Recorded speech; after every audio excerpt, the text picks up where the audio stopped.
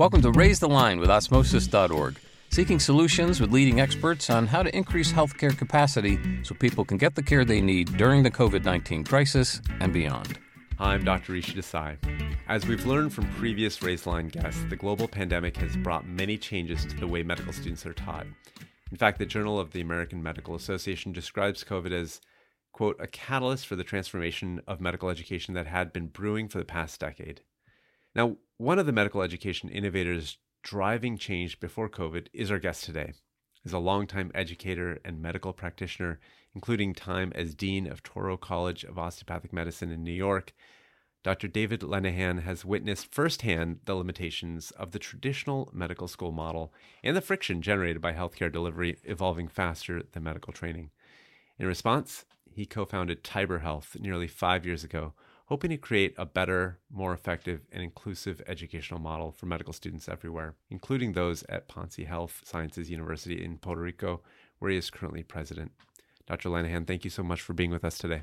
Thanks, Rishi. Looking forward to having this discussion. So I'd love to just get started with what first got you motivated to pursue medicine way back when your journey started. So I get asked all the time why I'm on this path working in communities of need, trying to get people from different socioeconomic backgrounds into the healthcare. And I really wish I could give some solid answer that there was a clear path. I was practicing, I had gone to Scotland and did my training there. And then I was at Cambridge in the UK, and we moved back and I worked at WashU for a little bit. And then I went up to Touro, and we were in Harlem. And one of the things that we were really trying to do was get more underrepresented minorities into the healthcare workforce. We weren't doing a very good job at that time because we were kind of looking at the way we teach, the way we select students in that traditional model. And it became very clear to me that we needed to change this. And I understood that the other 143 medical schools weren't going down this path. And we pivoted.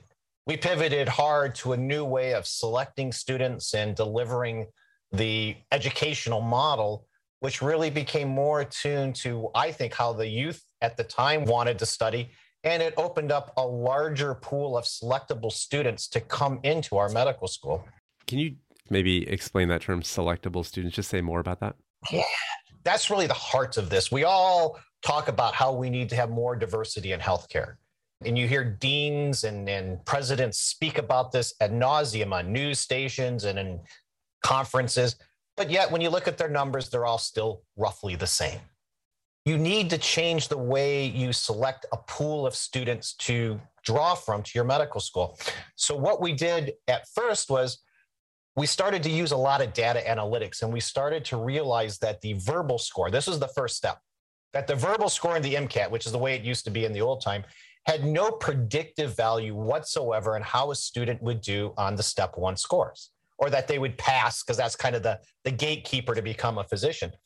And so we became the very first school to get rid of the verbal score. And what we found was a lot of the Black and Hispanic students didn't do well in the verbal score, but yet did perfectly fine on the science and the physical part. And so when we got that taken out of our admissions requirements, we had a much larger pool.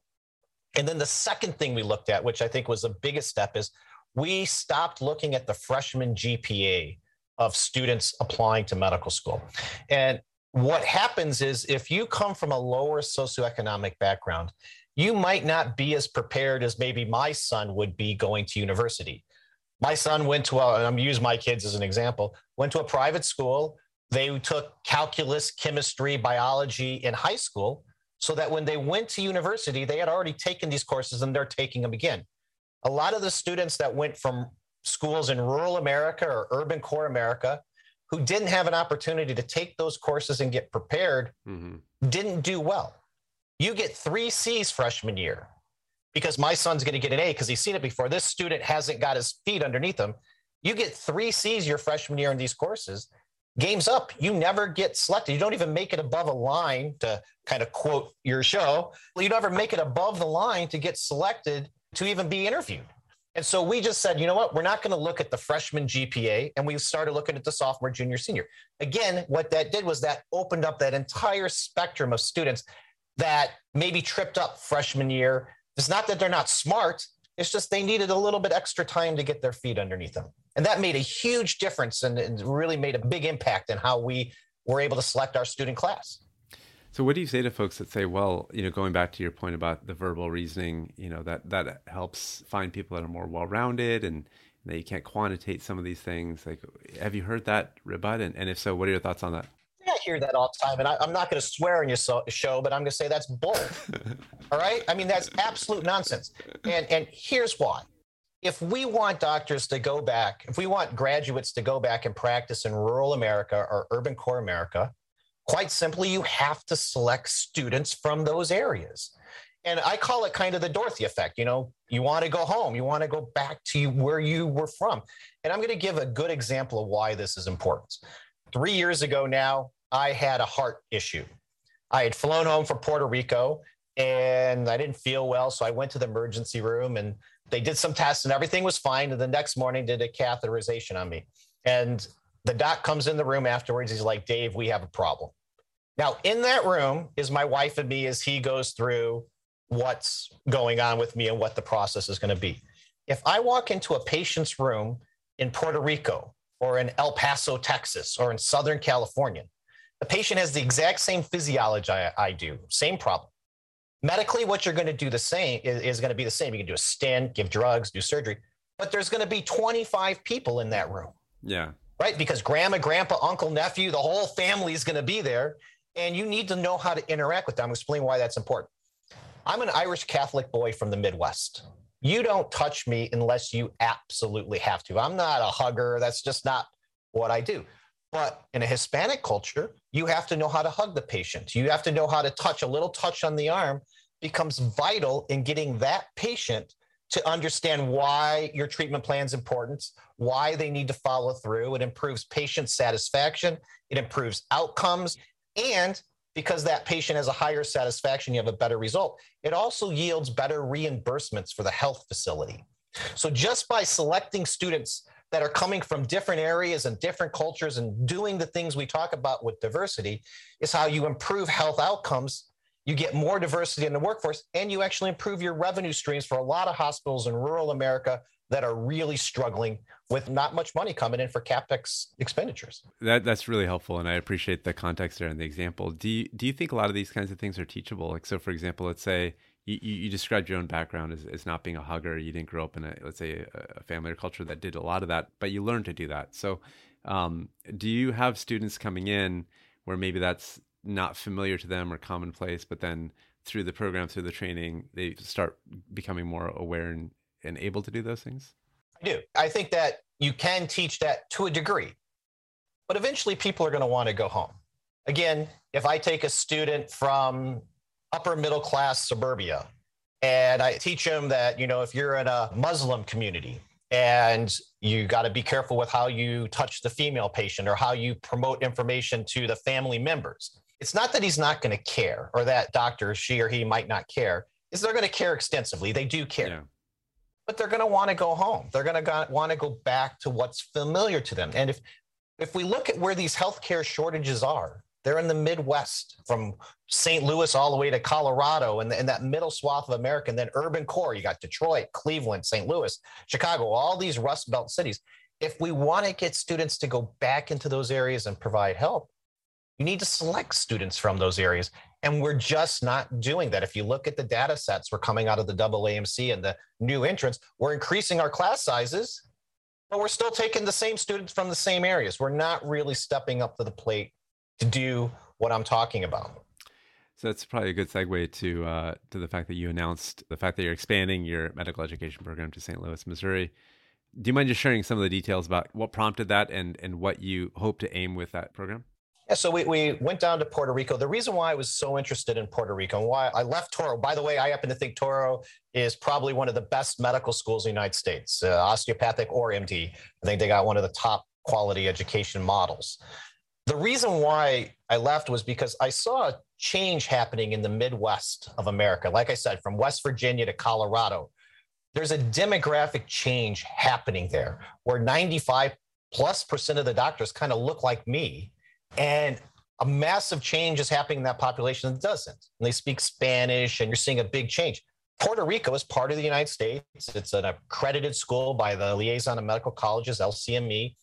And so I thought, you know what, if we could do something in Puerto Rico and really grow that, then we could start moving physicians up into that market. And it's really quite an important thing. And in fact, Puerto Rico in and of itself is probably the most important healthcare state in the United States. It supplies over 50% of all the bilingual students, doctors, entering the healthcare market every year. That's how impactful this place is. And so we acquired the school in 2014. It had some management problems. It wasn't doing so well on some things. Cleaned it up, got it enrolled. We're investing about $200 million down there right now, building a whole new campus. We got our class size increase down there. And we just got permission to expand that, to build an expansion campus by the LCME into St. Louis. And the reason why we chose St. Louis is it's in that middle part of where that demographic shift is happening. So our job is not to take the students that the University of Chicago and Washington University and University of Texas are taking. We're going to start taking different students they did not take. We're going to get better board scores at the end of the day. And what we're going to do is be able to take students that are going to be willing, not because we're forcing them, but because they want to go back into these areas and practice. So Puerto Rico gave us that opportunity to build this instrument so that we can start solving some of these problems that the health systems across the United States are begging for. And that's what we're trying to do. There's a phrase that people often associate with the international world of, I guess, geopolitics called the brain drain, where people move from one area to another. And what you're describing almost sounds like the same exact phenomenon, but locally or at least domestically. Do you think on some level that would be a fair way of characterizing what you're saying? No, I don't. And the reason why we are very acutely aware of that in Puerto Rico, we didn't want to say, hey, we're going to take doctors away from the island, which has a physician shortage massive in and of itself. So what we did was before we started to do St. Louis, we made sure we increased our class size. So we grew our class there from 75 students to 150. We know that roughly 50% of the students at any school on the island leaves for North America. So by us doubling our class size, we were able to increase the number of physicians that remain on island. We kind of met our mission to get more healthcare workers on Puerto Rican soil. And then we start building our campus up into St. Louis. So we're not pulling away from Puerto Rico, but we're training local people from the Midwest to go back and practice in the Midwest Rust Belt areas. Got it. That's helpful. We all talk about the cities and having problems there, but when you go and talk to the state hospital associations, these rural hospitals are struggling. You're seeing massive shutting. Started up in the western part of Georgia in about 1980, and you're seeing a wave of rural hospital shuts happening across the United States. And if they can't get healthcare talent, if they can't get doctors, nurses, all the ancillary positions, same thing's going to happen. And the thing that they're really struggling with is they're making costs. So what's happening is these hospitals are making their numbers, but they don't make anything extra for capital improvements. Yeah. They can't go buy a new MRI. They can't put a new roof. They can't pave the parking lot. And just slowly they're starting to degrade. By getting physicians that are willing to go there, that are from those areas, that's going to help improve their outcomes. That's going to generate extra revenue for them, which means now they have capital available to invest in their infrastructure and start recruiting more talent. And this is the thing that I talk about a lot. It's the nature or nurture of getting physicians trained up so they're willing to go into these areas and practice. And it's one of the things I like to say is we all talk about building medical schools and they look pretty. We build big marble statues and walls and gold leaf. That's great, but that's not the solution. The solution is you build these assets where they're actually needed. Yeah. In St. Louis, we're building it on the north side of St. Louis. It's a large African-American population. They don't have any healthcare facilities up there at all, let alone schools that train healthcare workers. We're going right into the heart of that area because, quite simply, that is the right thing to do. I mean, what you're saying makes a lot of sense and in many ways sounds obvious, right? Like you obviously should build a clinic or facility where it's needed. Why do you think historically that hasn't happened? Or what do you think are the reasons that that doesn't happen more often? Again, in healthcare, we don't like to talk about money, right? Everyone knows it's there, but no one wants to actually discuss it. The populations usually don't have insurance. There's not a good capital structure available to invest in these areas. I do think President Obama I'm not always a big fan of the Affordable Care Act, but in these communities, it did help. President Trump creating the opportunity zone so investors can go in these areas and help reap a better tax return structure. And then especially in Missouri with the Medicaid expansion, I think what you're going to see is a lot more capital dollars going into these areas to bring these resources to the population, because now there's money to help cover the costs to get it done. The thing that I like about it is that when I this is my fourth one, when I put a medical school in a community, it generates $600+ million a year in economic activity. That's great. All the politicians love to talk about that. But more importantly, it has over a whole standard deviation increase in healthcare outcomes. Just because I put a school in an area where people see doctors walking around, they go out and get care, and it's that health outcomes that has a staggering impact on the economic impact that everyone likes to talk about. And that's what gets me to get up and do these things every day. So that might be a good chance to talk a little bit about COVID and changes that COVID has put into both that model that you're describing, as well as what you were saying earlier about the closures in rural areas, and if you've seen any acceleration of that. So one of the things that we did with our curriculum I didn't chat about is we became, when I was at Touro, the first medical school to kind of flip the curriculum. We got all the lectures offline. So this is 10 years ago, before 15 years ago. We took all the lectures and put them offline so the students would watch them, and then they come to class and work through clinical problems. Built that out. That's what we do down in Ponce and what we're going to do in St. Louis. So when COVID hit, all of our students were already prepared for this situation. They were learning this way that we're actually doing this interview right now on. We had created Zoom rooms and all that stuff pre-COVID. So we had all that set. So the students were able then, when COVID hit, to get out into the community and start helping people. And when you look at Puerto Rico, what you'll see is in our neck of the woods, not the whole island, but our neck of the woods, we have over a 99% vaccination rate for 65 and older, 85% 12 and up. The reason is because we are in the community, they trust us, and we're saying, get your vaccine. Mm-hmm. What we're seeing in the United States right now is really a lack of trust. Yeah. And what we find is about 16 to 18% of the population that are underrepresented minorities and lower socioeconomic backgrounds don't trust their physician. And I believe, this is my belief, it's not that they don't trust their physician. It's just there's no physician around to trust. Yeah. And so what we need to do to solve this, and I'm not going to solve COVID personally. This is going to be gone by the time I get things set up. But if we really want to stop the next one, we have to make sure there's healthcare workers in communities that can go out and speak to them and put some of this false narrative that's out there in the world aside. Because if you don't give them information, if they don't trust you, they're going to read what they got off of Twitter or whatever social media platform they have. We need to build and engage that relationship better. And in Missouri, especially, there are 6 counties in Missouri without a healthcare worker. Wow. There are 18 counties with only 1 physician. I mean, these are staggering numbers. And if you look at where the low vaccination rates are, they're in these areas. And that's in every state, by the way. It's just not Missouri. That's across the United States. So if we want to solve this problem, we have to start getting students from those areas, get them trained, and get them back into those areas and practice. And this is a 20-year approach, by the way. This isn't Dave Linehan trying to solve this tomorrow. It's going to take some time, but I think this is the path we need to be on. And we're one of the few schools on this path. Yeah, I mean, you're expressing that point very clearly and putting a fine point on it, the idea of the dearth of providers in rural communities, and that being the critical missing piece for there to be any sort of trust building. You know, I'm curious, in your background, you ran for state senate in Missouri in 2020. Was that one of the motivators to solve this issue? It really was. I mean, let's be realistic. I was a state senate seat. I wasn't going to do it and retire. But I felt like I had a lot of expertise in education and technology, how to bring expertise into the classroom and get the students to actually use it and believe it. Mm-hmm. I also felt like I had a good understanding of how to improve capital returns on patient care from the CMS, right? Mm-hmm. So from the federal government, how to get more dollars in through that. And I wouldn't say I had every answer, but I've been pretty lucky in getting people to follow me in getting those things done. I ran as a Republican.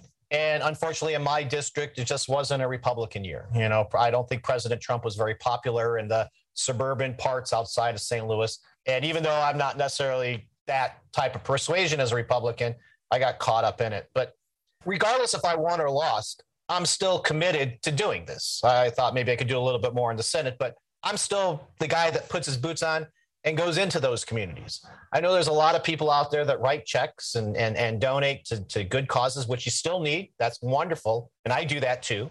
But I'm the guy that puts the boots on and goes in and builds things in these communities and goes out there and helps and talks to people, because that's what I need to do. Again, it's not about money to me. I'd make more money seeing patients, but it's about doing the right thing. And that's what's driving me. And that's why I wanted to run for politics. That's incredibly helpful. And one of the things that's obvious in just speaking to you for even just a few minutes is how passionate you are about these issues and how eloquent you are on speaking on some of the solutions.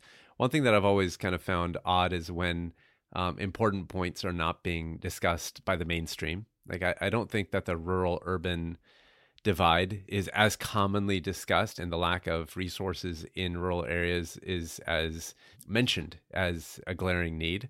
Why do you think that is? Like, why do you think that something as obvious as not having more than one health official in a county is not mentioned as a glaring deficit? I think it's population density. I mean, the media has to make money too. And when you're talking to an audience and there's 100,000 people that live in a small block, or there's 100,000 people that live within 100 square miles, it's easier to promote that. But I don't want to diminish the importance of getting healthcare workers into urban America too. That's just as important to me. And it's important that we select students from urban America, because a lot of these students that are graduating are still going back out into parts of the US that are more affluent than not. And when we build, like, I'm going right into the heart of urban St. Louis, the Black community, because I want to select students from there so the kids in the area will see doctors walking around. They'll see people that kind of look like them. We'll also concentrate on rural America. Yeah. Both those things are vital, important. And what I say is, I'm not competing with any of the other medical students. I'm going to take students they're not going to look at. They're not taking that student with a 3.3 GPA. I am, because I can use our analytic models to help make sure that they're going to pass the boards and get there. But I also believe that it's that student that is going to go back and again, solve the problem. But we do need to talk about rural America in the same breath as urban America. And I agree that we don't do a good job on that with the media. So it's very obvious also that you care deeply about students, and you've talked about the student that often gets ignored, dismissed, overlooked. We have in our audience a number of students. We have early career health professionals. What is your advice to them about meeting the challenges of this moment in healthcare, especially given all that's kind of going on with COVID and vaccines and whatnot? Yeah, so I have two boys. My two children are in medical school. So I have recently had this debate with them in the household. And you would think because I work in the industry and have been a dean of a medical school and president of a university that I would have some influence. No. What I would tell you this is listen to your admission advisor from the university to a degree. If they tell you freshman year that the game is up because you got a C in calculus, find a different advisor.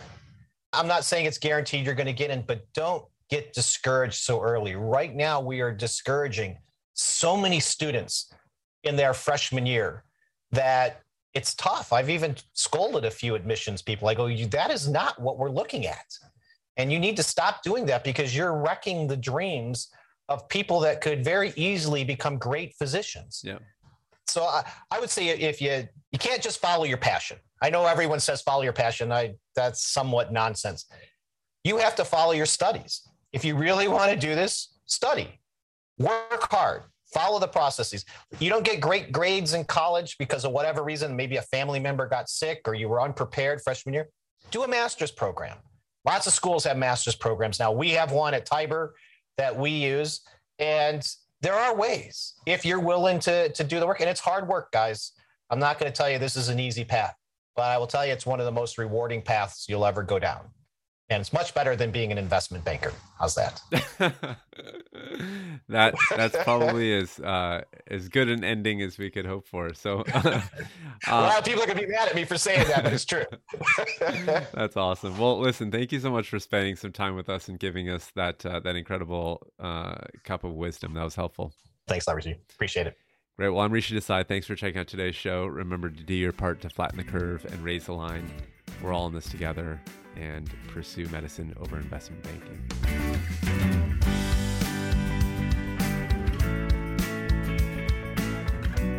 For more information on how you can help raise the line and flatten the curve, go to osmosis.org/COVID-19. If you like this podcast, please share it on your social channels. You can also subscribe to the series and check out all of our podcasts at osmosis.org/raisethelinepodcast.